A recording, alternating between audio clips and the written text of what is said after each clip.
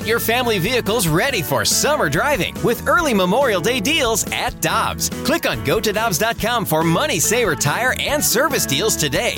Dobbs, with 43 locations, real deals are always close by. When you need mealtime inspiration, it's worth shopping Kroger, where you'll find over 30,000 mouth-watering choices that excite your inner foodie. And no matter what tasty choice you make, you'll enjoy our everyday low prices, plus extra ways to save, like digital coupons worth over $600 each week. You can also save up to $1 off per gallon at the pump with fuel points. More savings and more inspiring flavors make shopping Kroger worth it every time. Kroger, fresh for everyone. Fuel restrictions apply. We go to the celebrity line, and our friend Jay Delsing joins us. He is, I hope he's feeling a little bit better. Trying to get Jay back out on the golf course. How you doing, my man? Good morning. I'm doing fine. I'm doing fine. Just some, like I told you, Randy, at this age, you get bed injuries. You go to bed feeling good, and you wake up with limping and all sorts of stupid things. It's just, oh man. It's where we are in life right now. Hey, we got a lot to talk about. Let's start with the BMW Championship. Brian Harman, who's played very well this year, and Rory tied for the lead as we head into second round action today. And then that Wyndham Clark, man, he just keeps playing. He's -4, and it's not like he came out of nowhere, but once he won the major, it seems that he's been on the leaderboard all the time. No, I mean, you would have been hard-pressed to be able to really identify who he was prior to winning the U.S. Open. But, Randy, his story is and Brooke, his story is so good about his mom having this influence in him and saying, play big, do something bigger than you thought you could ever do, and that inspiration was, wow, man, all over the U.S. Open. And to see, it's hard for me to not think of that, every time this young man does well. And he absolutely is like the modern player, guys. He's hit a mile off the tee. And what's really significant, guys, is that this is the last week to qualify for the U.S. team for the Ryder Cup. And so with winning the U.S. Open, Wyndham as I think he's fifth, and the top six automatically will qualify, and then there's 6 other guys added. So, yeah, it's an interesting time in U.S. golf. We have a lot of really, really good young players that have stepped up, and it's fun. It's really fun to watch. Well, speaking of the Ryder Cup, that's what I wanted to ask you about, because it's going to be very interesting. Captain Zach Johnson will have some tough decisions to make this weekend. I know that some will finalize, but there's some guys who are kind of on the bubble, including, I think, one interesting name, and Justin Thomas. I know that he hasn't had great play this season, but do you think that his experience will come to play and that possibly be something that Zach Johnson would look at? Oh, for sure. I don't know if he will get picked, but he's in the consideration, Brooke, and that's a great name to bring up because everyone's wondering. Justin is one of those. I'd say not on the young side, but I mean he's still a young man. But we have some early 20-somethings that have really been playing well, and Justin's won, I think, 14 times on the PGA Tour, 2 major championships, and has a really good Ryder Cup record. Unfortunately, he's at that part of his life. He just got married, and some things are changing, so he's dealing with some different things than just golf, and he is not going to automatically qualify. So do you pick him or do you not? He's not in good form. He hasn't played well in quite a while, and it's one of those things. Do you go off of past reputation or you go by current form? Yesterday, I got to sit down with Luke Donald, who is the Euro captain, the captain for the European team. And guys, with what's happened in LIV, the whole state of golf is just still so topsy-turvy. So imagine a Ryder Cup that doesn't have, for the European side at least, doesn't have Sergio, doesn't have Ian Poulter, doesn't have Lee Westwood. These guys have all defected and gone to LIV. So it's going to have a completely different look, especially for the European side. And, the U.S., there's a loophole in the rules, guys. So the U.S.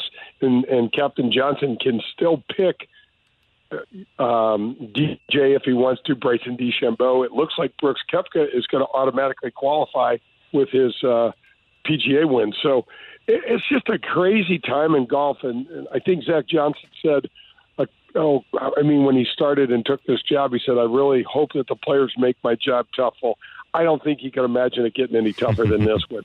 Because live wasn't a thing as much. And I don't know. It's really going to be fun for a golf nerd like me. I can't wait to see how it all plays out. That is going to be really tough. I also just want to touch on some of the other guys that are kind of on the bubble. What do you think about Cameron Young, Colin Morikawa, and Ricky Young as possibilities? Yeah, so Fred Couples has a show on Sirius XM, and he let out of the bag a cat out of the bag that he said Cameron Young was definitely going to be a pick. And Fred is one of the 5 vice captains that will be with Zach Johnson. So Fred said that. I was shocked that he kind of let that out. That was a couple of weeks ago. So I would have thought he would have been kind of an extra bubble guy. I would have not thought he would be kind of a shoe-in, but he's really played good golf. He's one of those younger guys I was telling you about.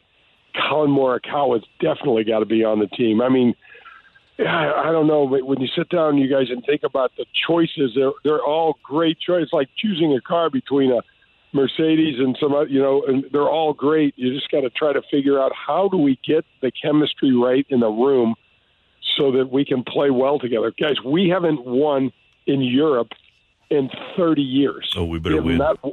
We got to win. Yeah. Yeah. So I was talking to Luke Donald, as I told you, Randy, and I didn't want to tell him that, I hope you guys lose. I mean, I'm really glad you're coming on the show, but I sure as hell don't want you to win. No doubt. So don't do too good a job, Luke, Yeah. Hey, Jay, I have a question about life on the tour, and I'm couching it in money because the number 100 earning PGA Tour golfer this year is a gentleman he's a Brit named Callum Tarrant. The first time I heard of him was when I looked up the number 100 ranked golfer. This year he's made $1.373 million. But life is good out there, Randy. It sure is. Number 100 is a guy named Callum Tarrant, made 1.3. But he also has to spend a lot to actually play on the tour. So how much really would $1.3 million be minus the expenses that you have to incur? Well, first of all, the biggest thing for someone like that young man is I don't know if he has dual citizenship or not, but he's going to get smoked with taxes. So you said he's from the UK, right? Yes, from correct. England? Yeah. Yeah, so he's going to get hit with 50% of that is gone to taxes.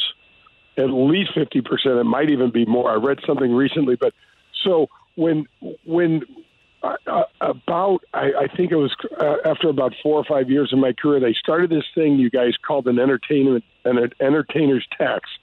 And so any state I played in, I had to file a tax return, and they got a piece of whatever I won.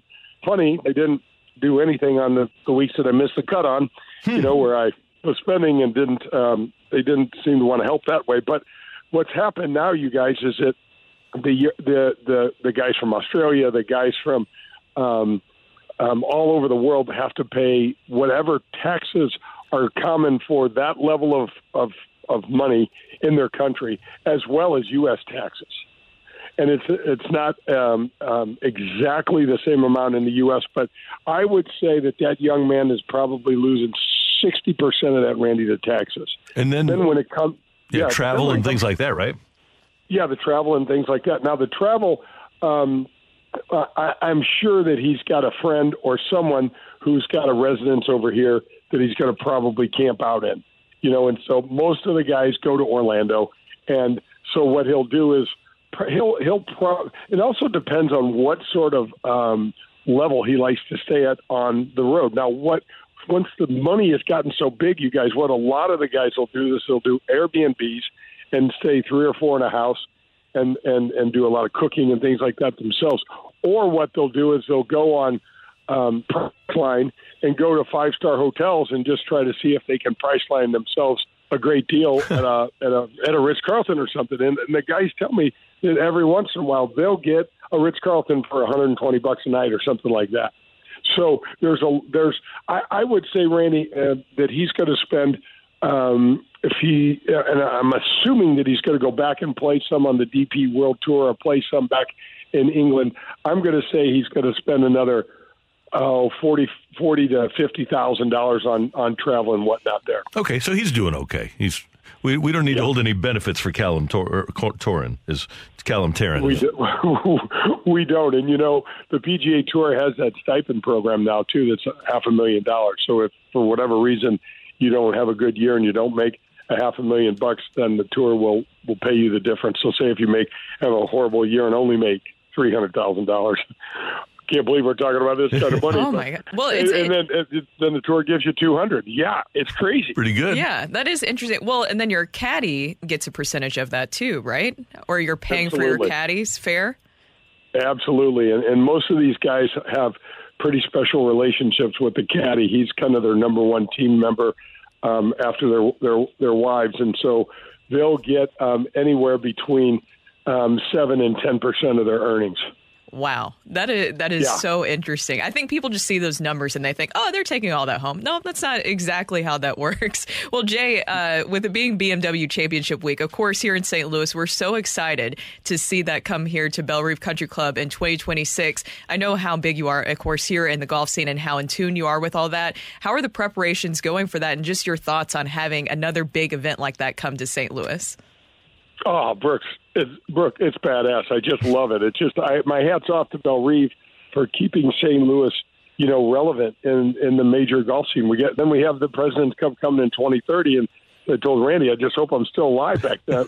That's so far off, but it's going to be an absolute blast. And guys, this is all echoes the smashing success from 2018, where St. Louis, the corporate side of St. Louis, and then the golf fan turned out because we blew that tournament out of the water. The players are still talking about it. I had Justin Leonard and Stuart Sink talking about, other than a Ryder Cup, they both said that playing in St. Louis was the loudest, the best fans, the neatest environment that they've ever played in. And Stuart got paired with Tiger on Saturday.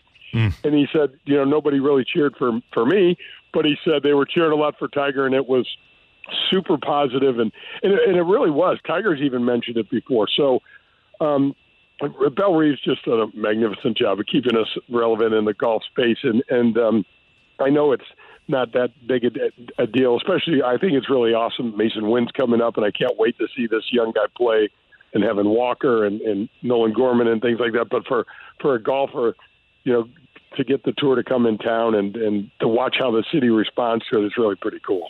Jay, you've got your show coming up 8 to 10 on Sunday morning. And who do you have on this week's show? We've got Tom Watson and Peter Jacobsen. Awesome. So we kind of have, Tom's a pretty salty kind of real matter-of-fact guy. Peter Jacobsen's an absolute riot. He's really fun. So the stories that we talk are going to be kind of on different ends of the spectrum, but really, really fun. I remember reading a Tom Watson book that made all the sense in the world, and I would never do it. But he said if you're playing a 450-yard par 4 and you hit your 7-iron 150 and you hit it accurately, hit a 7-iron 150, hit another 7-iron 150, hit another 7-iron 150 next to the hole, and there you've got a par. Where's the fun in that, Randy? Then you don't have any adventure. I would never try it. You're not over there in an adjacent fairway. You're not over there by the beer cart, and you just don't. Yeah, that's not. I'm not about scoring, big boy. I'm about just hitting the daylights out of that ball. You know that. I'm about networking out there. That's why I've met so many people. I mean, I'm over in their fairway. I'm like, what's it like over here, guys? It's Exactly. pretty cool. You're the best, Jay. Thanks. We'll be tuned in on Sunday. Have a great weekend. Thank you, guys. Have a great day. Thanks. That's our buddy Jay Delsing joining us here on the opening drive on 101 ESPN.